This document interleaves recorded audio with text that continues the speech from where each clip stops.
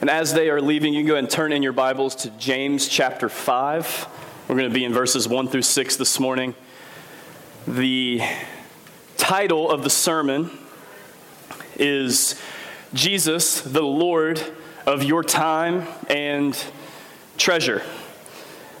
The reason why it's entitled that is whether we know this or live like this is true or not, every minute of time, every dollar in your bank account has been given to you by God.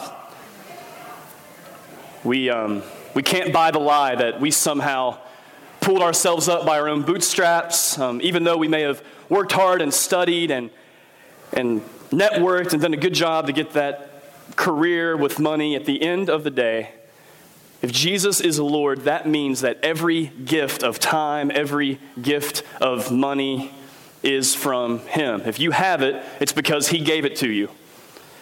And this text this morning will be addressing this idea in a very, very harsh way. I'll be honest, it feels a little bit less like a New Testament letter and a lot more like a minor prophet. If you've read ahead or you've seen these 6 verses in James 5, it really takes a lot more harsher, more direct, edgier tone than the rest of the letter. The title of the series, if you've been with us, you know that we've been looking at the idea of authentic living, and the whole book has been aimed at giving us principles rooted in the gospel, but principles of how we are meant to live in a way that is authentic, but ultimately a joy-filled life for the glory of Jesus. But especially as we look at more intense commands that are aimed at your life that might require some direct, immediate change today, you have to remember to get the gospel order right. When we see practical commands, it is so easy for us to think that they are meant to show us a way to obey our way into favor with Jesus. But these commands are primarily meant to expose us and guide us as we seek to live in a way that pleases the Lord in response to our salvation, not to earn it. They expose our sinful behaviors that show us what idols are in our hearts so that we might deeply repent and live the abundant life that Jesus has purchased for us. They also guide us, not just expose, but they guide to show us the moral requirement of the abundant life. So literally obeying the commands of Jesus in response to the mercy of Jesus and empowered by the grace of Jesus will lead you into deeper joy with Him. So let's look at the text. With that kind of floating over it, here's James 5.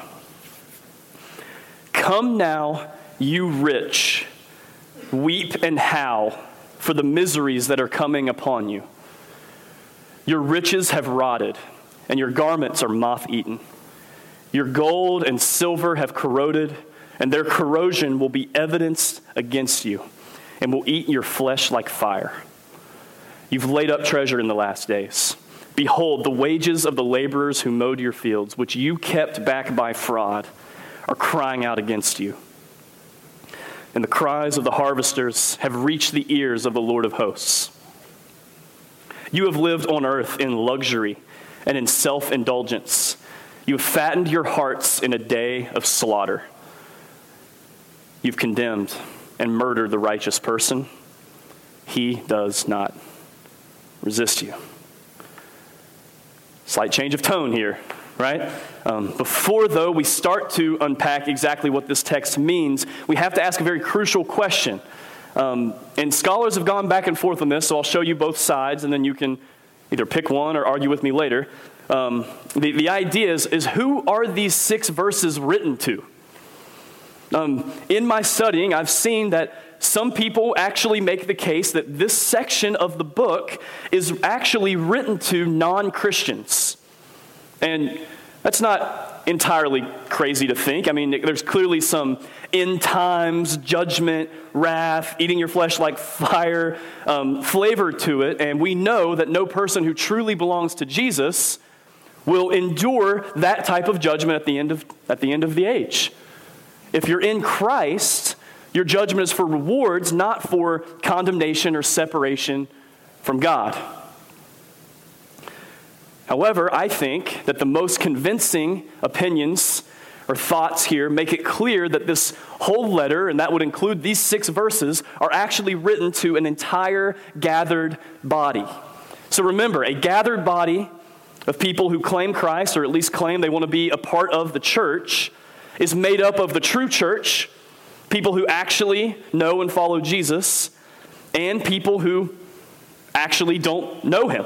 So either way you land on this, it's important to know this, that the letter is meant to expose us where it brings rebuke and ultimately be read in the context of grace. So, after we consider the claims of this, the appropriate response is to repent and cling to Jesus, whether for the first time or the 1,000th time. But also, don't just kind of think, oh, well, I'm not really sure where it's, who it's supposed to be to, so how does this really apply? Know this. This letter, these 6 verses are for you. Most of us in this room claim Christ. And most of us in this room are statistically rich. And all of us live in a culture that breathes the love of money and bends us toward using all of our time and all of our treasure on ourselves instead of the kingdom of God. So obviously, this morning is about to get real, right? This is not going to be an easy thing, because if you haven't got the trajectory of this, we are going to be addressing some of the most sensitive topics. The sermon and its applications are actually aimed at your lifestyle, your bank account, and the ultimate purpose of your life. And because of the obviously brutal nature of this passage, there are going to be times this morning where it comes across like I'm trying to tell you how you're supposed to live. And I'll be honest, that terrifies me. But I know this, the easy thing to do would be to kind of ignore some of the fatten your heart in the day of slaughter stuff and just talk about how Jesus is better than money and move on. But I know that even though I know so many of you in here and we love Jesus, we are not immune to the love of money and the devastating effects it can have. For established adults in the room, it's easy to work hard to just keep things safe and comfortable and convenient without ever taking risks with your time and money. College students in the room, how easy it is to get obsessed with that future salary or whatever you're going to make to be able to do whatever you want to do. New parents, which is where I fall into. If you didn't notice, my son's first Sunday is this morning, so I'm really excited about that. Courtney and Duke are back. But it's already so easy for me to want perfect financial security and ease for my family over him learning dependence on God and learning to trust him. Now, is it wrong to want the former thing? Of course not. But is it wrong to want that over him learning dependence and trust on God? Better believe it. So even non-Christians in the room, you need to hear this because, you need to listen to this. Your love of money is dragging you to hell. God has to do a work in your heart to overcome your enslavement to self-indulgence. So from the wicked, wealthy people who are faking their walk with Christ to the true believer that still struggles, all of us need to receive these 6 verses and beg for God to do something. Give us strength to faithfully obey him, even in the most sensitive parts of our lives. All of us in some way can fall prey to this alluring sin. Money isn't evil. Wealth is not evil, but it is a gift from the Lord that is especially dangerous because of the sins in our culture, but mostly the sins in us. We naturally love ourselves. And, not to mention, Jesus literally says that you cannot serve him and serve money. So, in the name of full disclosure and me being honest with you, I don't want you to think I come up here and put a never loving money or comfort or convenience Superman cape when I come up. I want to make sure that I remove the at least 5 giant money-loving planks out of my own eyes. So number 1, I don't always have urgency in the way that I deal with my own sin. I'd rather make a plan, a resolution, or a promise to never do it again than I would just to repent and obey. Number two, I must not always see the seriousness of my own sin because I don't know that I've ever wept and howled at the prospect of my own sin. Wept some. Wept and howled? I don't know. Three, I definitely fall prey to conveniently giving. It's way easier for me to store treasure in heaven and generosity while my savings account is at an appropriate number, or, after I get some extra money where I can give conveniently that looks like it's generous, but it doesn't hurt at all. Number four, most of my anxiety comes from thinking about what might happen if I don't have enough money to keep the current lifestyle I have.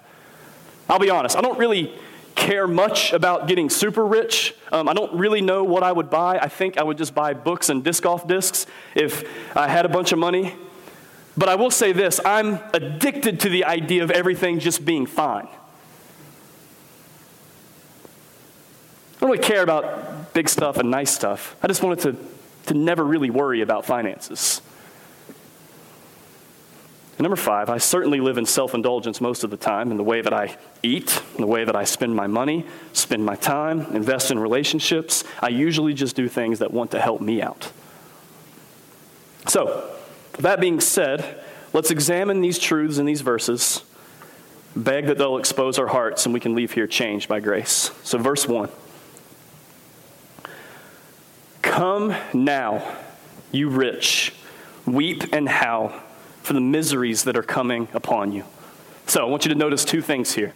Notice the urgency in this verse, and notice who it is addressing. So right off the bat, come now.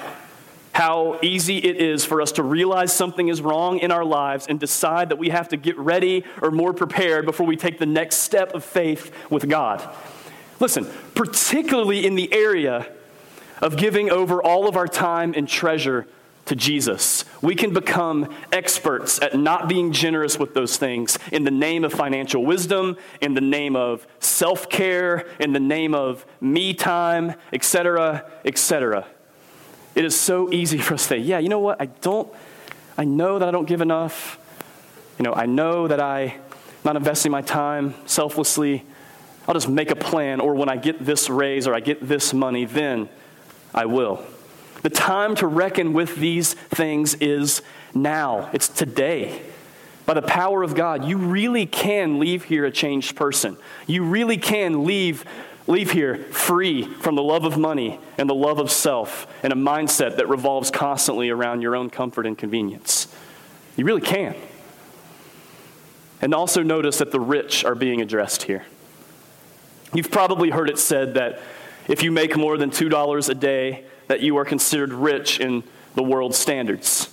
So I don't want us to ever let our culture trick us out of being thankful and content with what we have, but I know that my heart is so wicked in this. There are times that I can't even fathom giving up Wi-Fi for the sake of having extra money to give and live.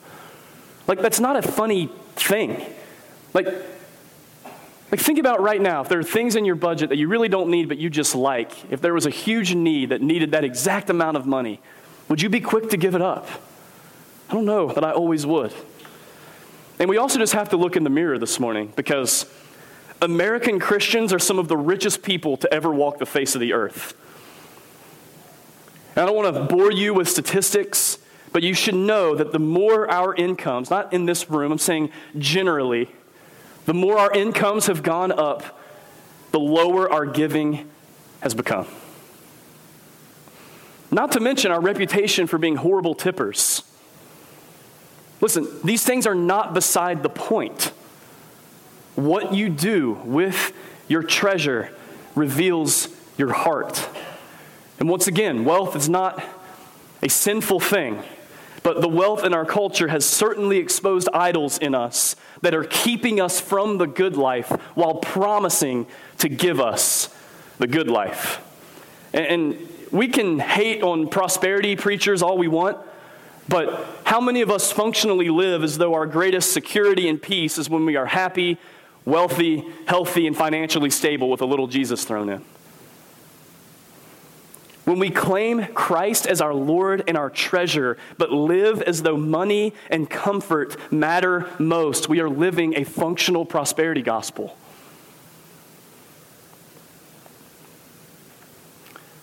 So, with those facts, we got to ask, how should people who fall into those temptations and those sins, how should we respond to those things? Apparently, we should be weeping and howling. And you don't weep and howl over something that isn't bad. If you see these tendencies in your life, or maybe you are full-blown enslaved to these things, you should be repenting, and it should not be pretty. Sin isn't funny. It's so easy for us to slide some of these things that are harder to deal with as they just are, that they don't matter. It's so easy for us to trade some sins for others that are just easier to hide. I mean, have you ever had a person confess the sin of loving money in an accountability group? I hope so, but I think it should probably happen more. In my own life, I don't want to live continually how I have been living. I don't want to live in self-indulgence. I don't want to live as if money and comfort are my gods, because my money isn't mine. And if sin is this serious, maybe it is time that we start inviting financial accountability into our lives. That feels crazy, right? But if the love of money is so pervasive, should not the closest of us who are brothers and sisters not be wanting all the help we can get to not fall prey to this? So, why should we be weeping and howling? Because of the miseries that are coming on you. So, these are specific, overwhelming miseries that are coming upon anyone who isn't in Christ. There is judgment for these sins. As a Christian, the sin still remaining in you should be hated, and you should do whatever it takes to kill its hold on you in God's power. But most of our mindsets towards sin wouldn't even make sense with weeping and howling. Yet, this is exactly what the Word is calling us to when it comes to these pervasive sins in our culture and in our hearts. So, verses 2 and 3, after that truth, we get 3 facts about riches here. It says that your riches have rotted and your garments are moth-eaten. Your gold and silver have corroded, and their corrosion will be evidence against you and will eat your flesh like fire. And you've laid up treasure in the last days. So the first thing we see here is just that riches have rotted. Now, Greek scholars have made the point here that the word behind riches comes from a Greek word that refers to the abundance of the earth's resources. So you can also think food and goods here as well. But the point is that they will rot away and go away one day. Number 2, that garments are moth-eaten. It is clear in our culture that our clothing is a status symbol for wealth. I mean, why else would anyone spend money on a brand name thing that's the exact same thing as something else, right? The point is that our money buys us stuff that lets other people know that we have money that we don't have anymore because we spend it on the clothes. Number 3, gold and silver is corroded. The point, once again, is that the money that they worked so hard to earn and use on themselves will eventually go away. So, the overwhelming gospel logic here is that our goods, our clothes, and our money seem like they are everything, but they eventually waste away. So why spend our time and effort on things that will go away? The last little bit there in verse 3 is really important. It says that you have laid up treasure in the last days. So the final statement here comes right after the list of things showing us how insufficient and unsatisfying money and stuff can be when eternity is at stake. And the word shows us that these people also laid up treasure for themselves in the last days. And here's what's scary. I think in some circles in our culture, this sentence could be seen as a compliment. Like, you've laid up treasure for yourself in the last days. How often is someone celebrated for their unbelievable net worth? Our culture is obsessed with rich people. An indictment in verse 3 of James 5 could be seen as a compliment in some of the cultural air that we breathe. But I want you to see something else here with this line. If you remember, Adam's talked a lot about how James gets a lot of his cues from the teachings of Jesus. So if you're familiar with Matthew 6, you probably saw that when James said, you have laid up treasure in the last days. So I want to take us to Matthew 6:19 so you see the force behind this command.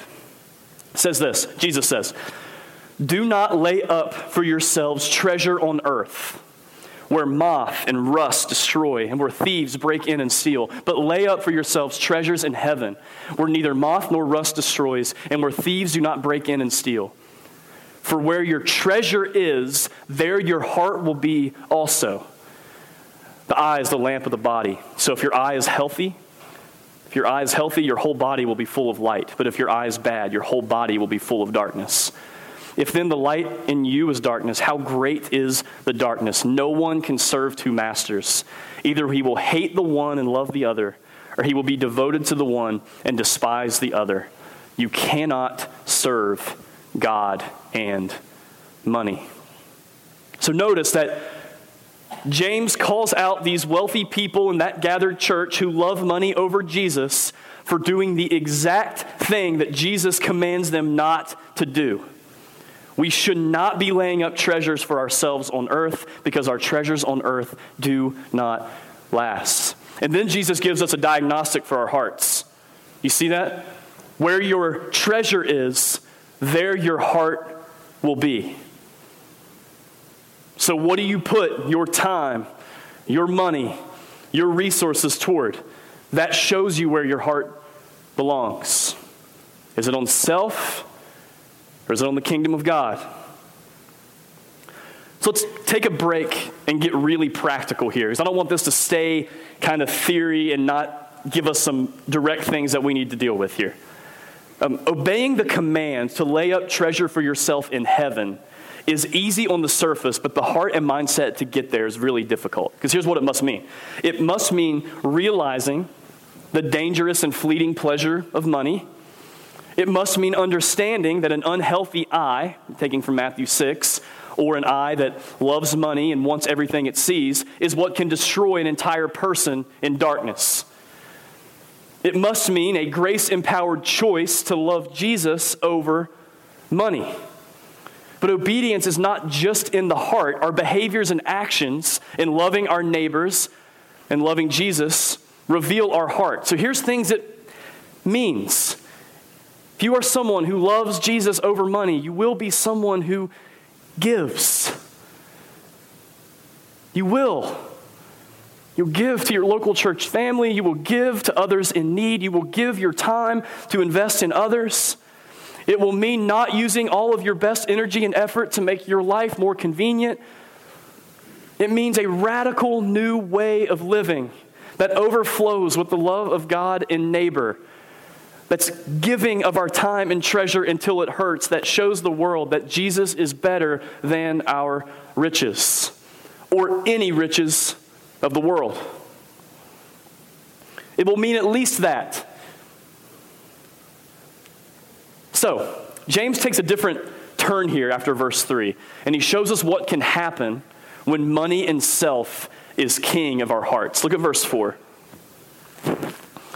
Behold, the wages of the laborers who mowed your fields, which you kept back by fraud, are crying out against you. And the cries of the harvesters have reached the ears of the Lord of hosts. So notice something here. Clearly, these wicked, wealthy people who have loved money over Jesus have gained enough wealth to hire people to work for them, clearly. And then, in their greed, they kept back money that they owed their workers. So I want you to notice something in your own heart. I'm not sure how many of you have ever owned a business or been in charge of other employees, but I want you to see that God clearly cares how we handle the money that we owe other people.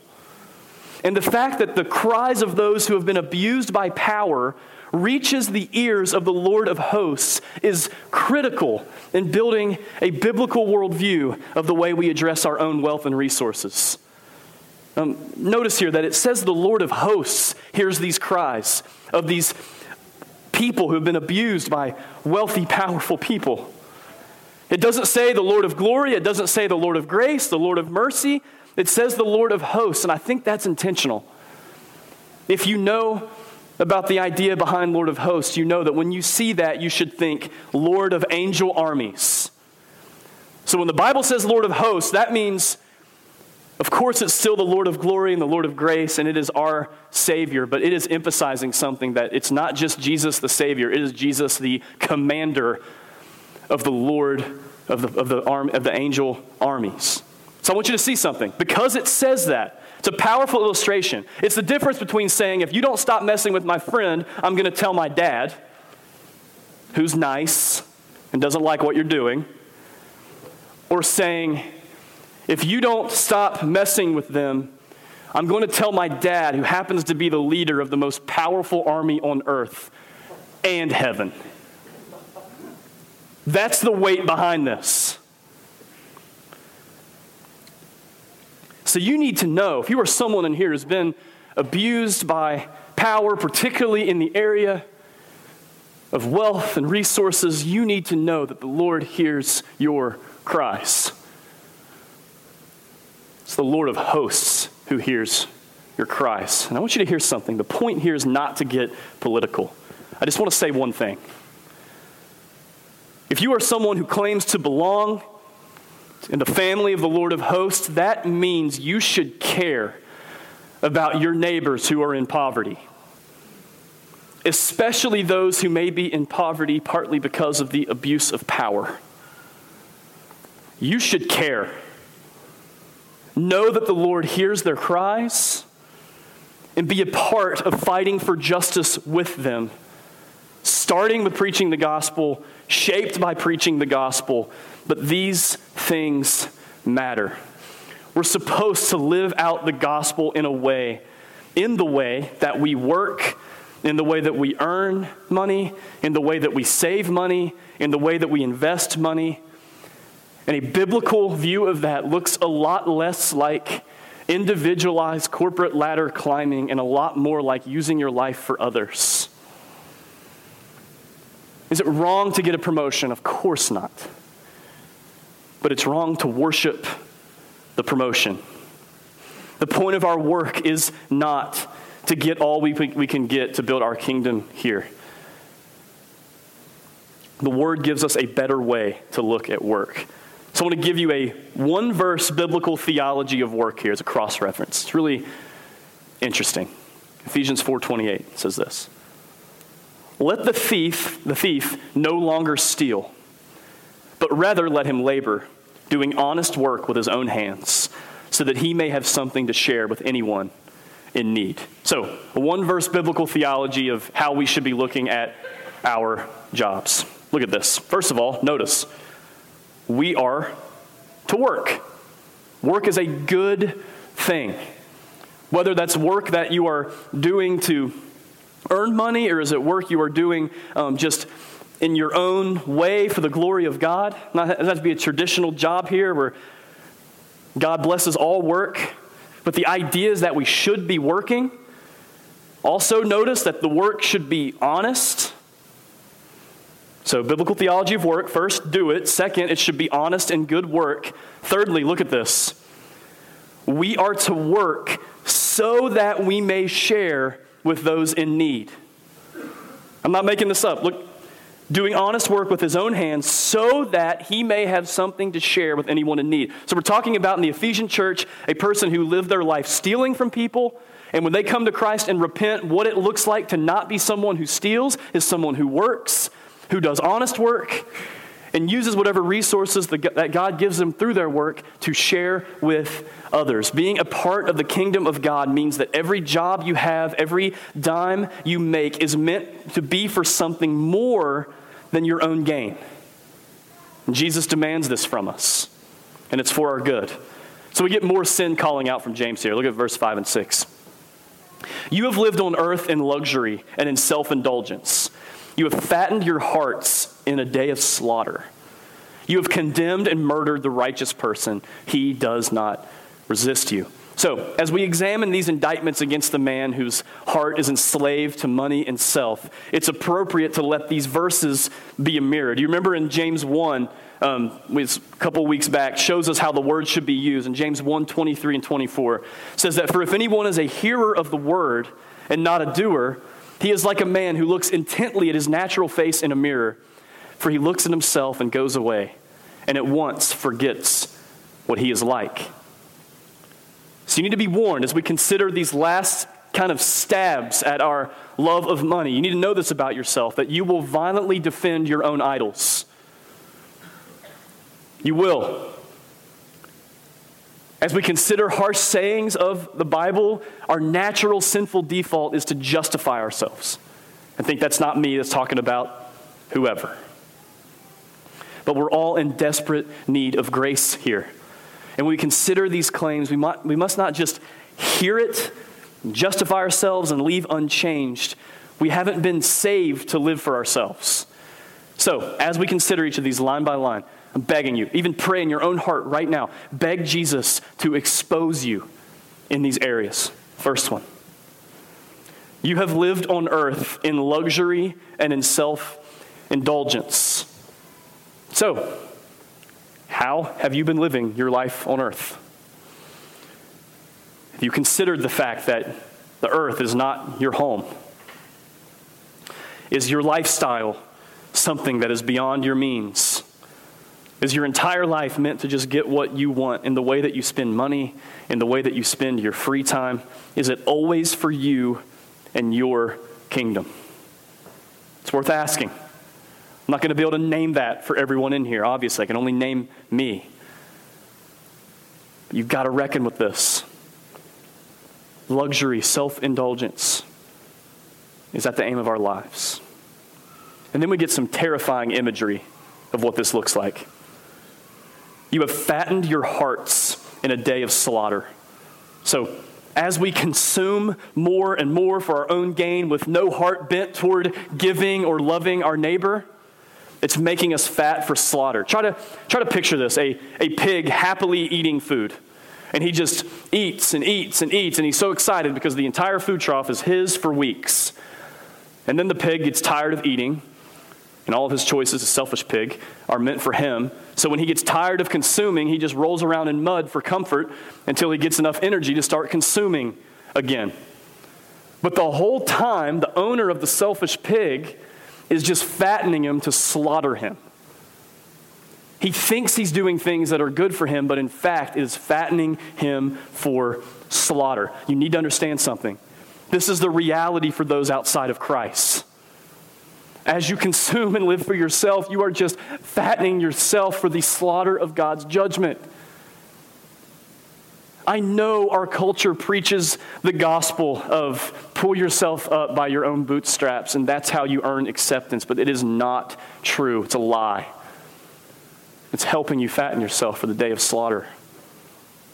And for those of us in Christ, if we're jumping on the selfish pig train, we're just setting ourselves up to live a life that is not pleasing to Christ. And this is serious.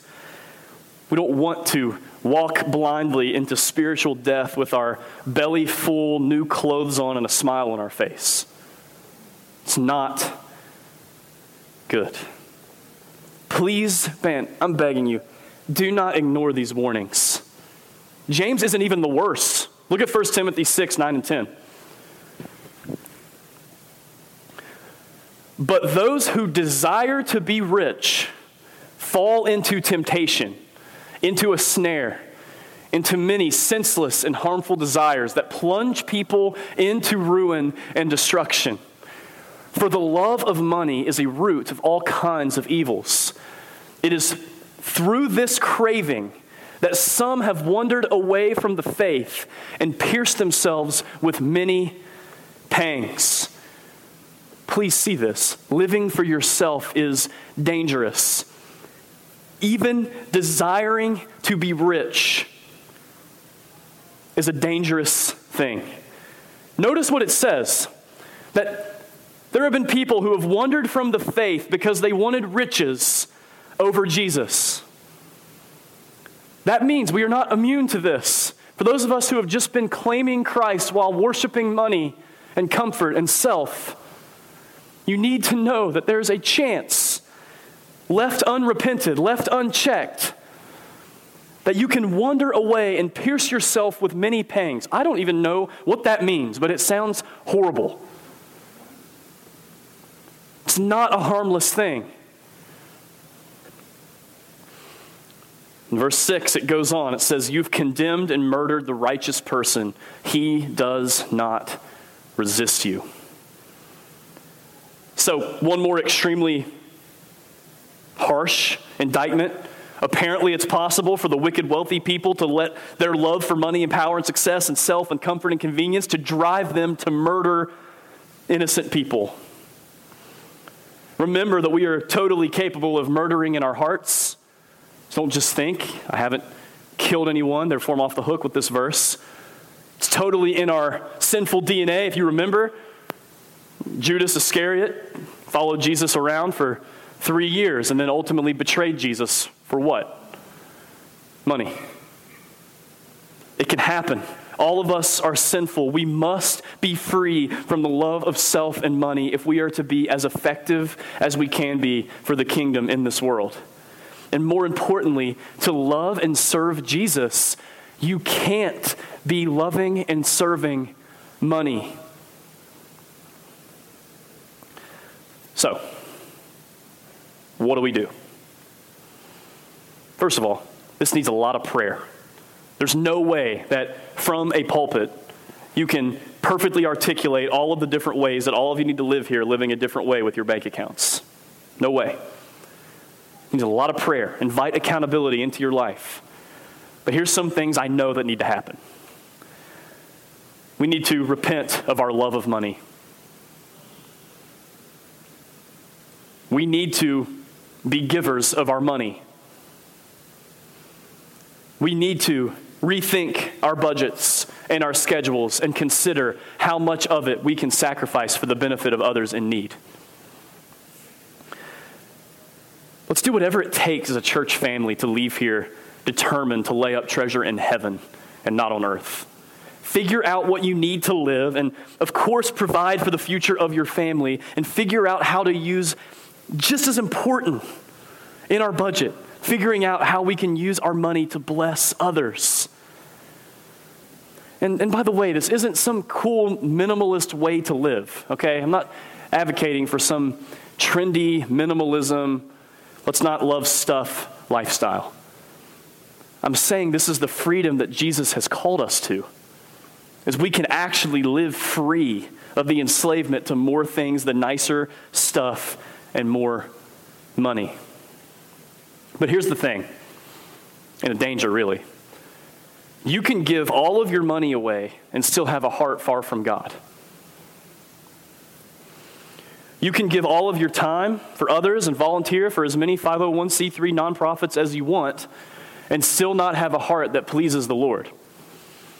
The point isn't that we leave here feeling bad about our time and money and decide to give more of it away with the heart that is just mad about what you're doing.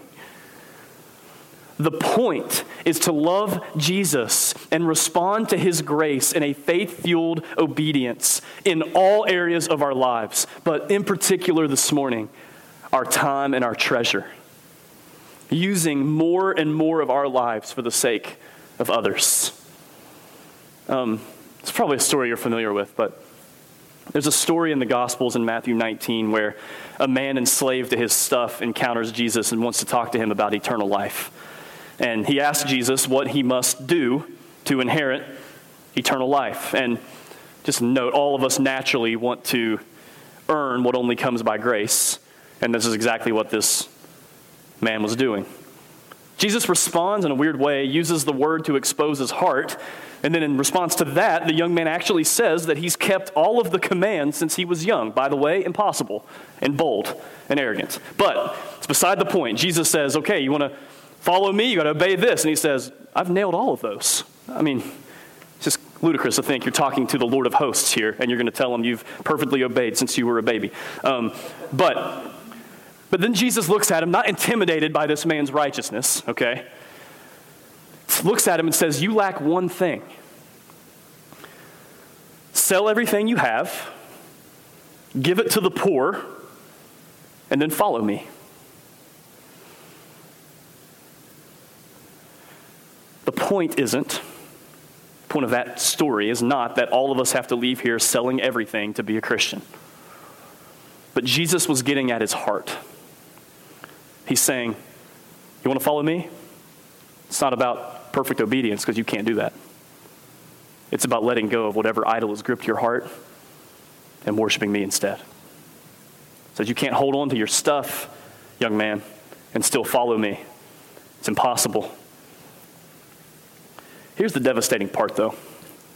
As far as we know, this young man never follows Jesus. It actually says that he left sad because he had many possessions. Jesus wasn't worth it.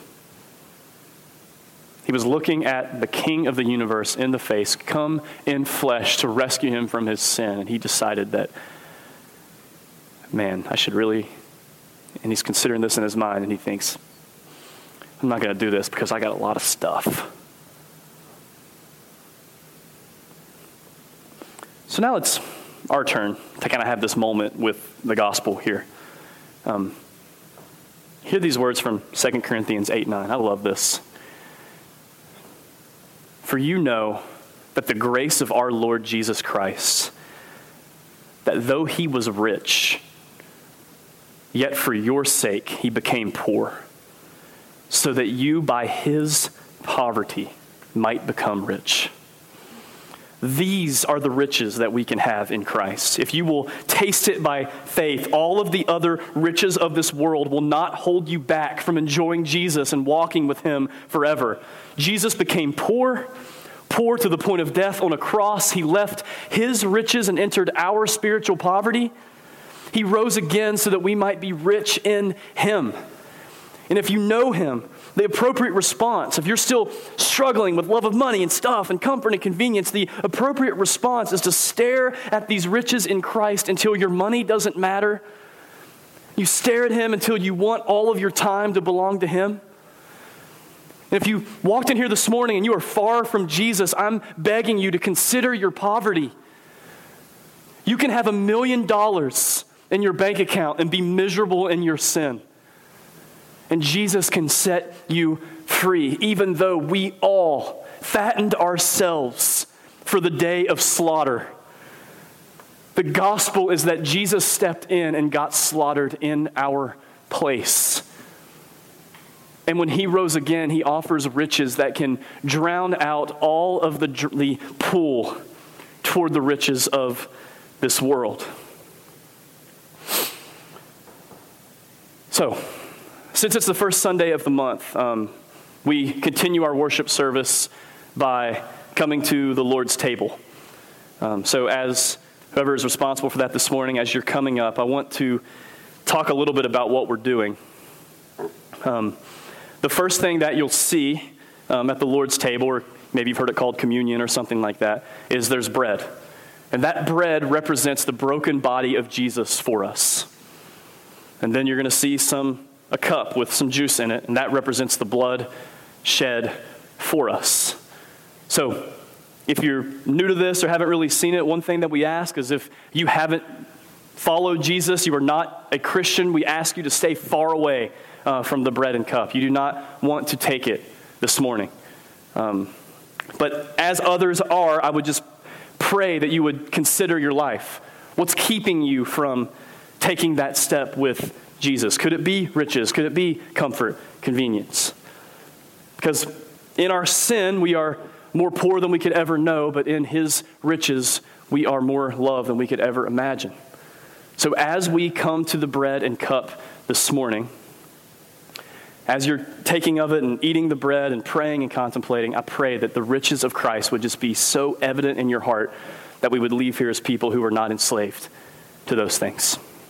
Let's pray.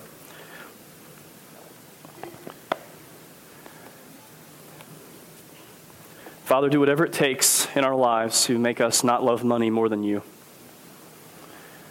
Give us hearts that are obsessed with the riches that you've provided for us in Jesus. Lord, convict us specifically. Lord, show us where we can give more of our time, more of our treasure for your kingdom. I pray that the love of money and self would have no stronghold here in our church family. And Lord, for people who are still far from you and haven't surrendered, I pray you'd break them this morning. that they would see that you are worth it. It's in Jesus' name I pray. Amen.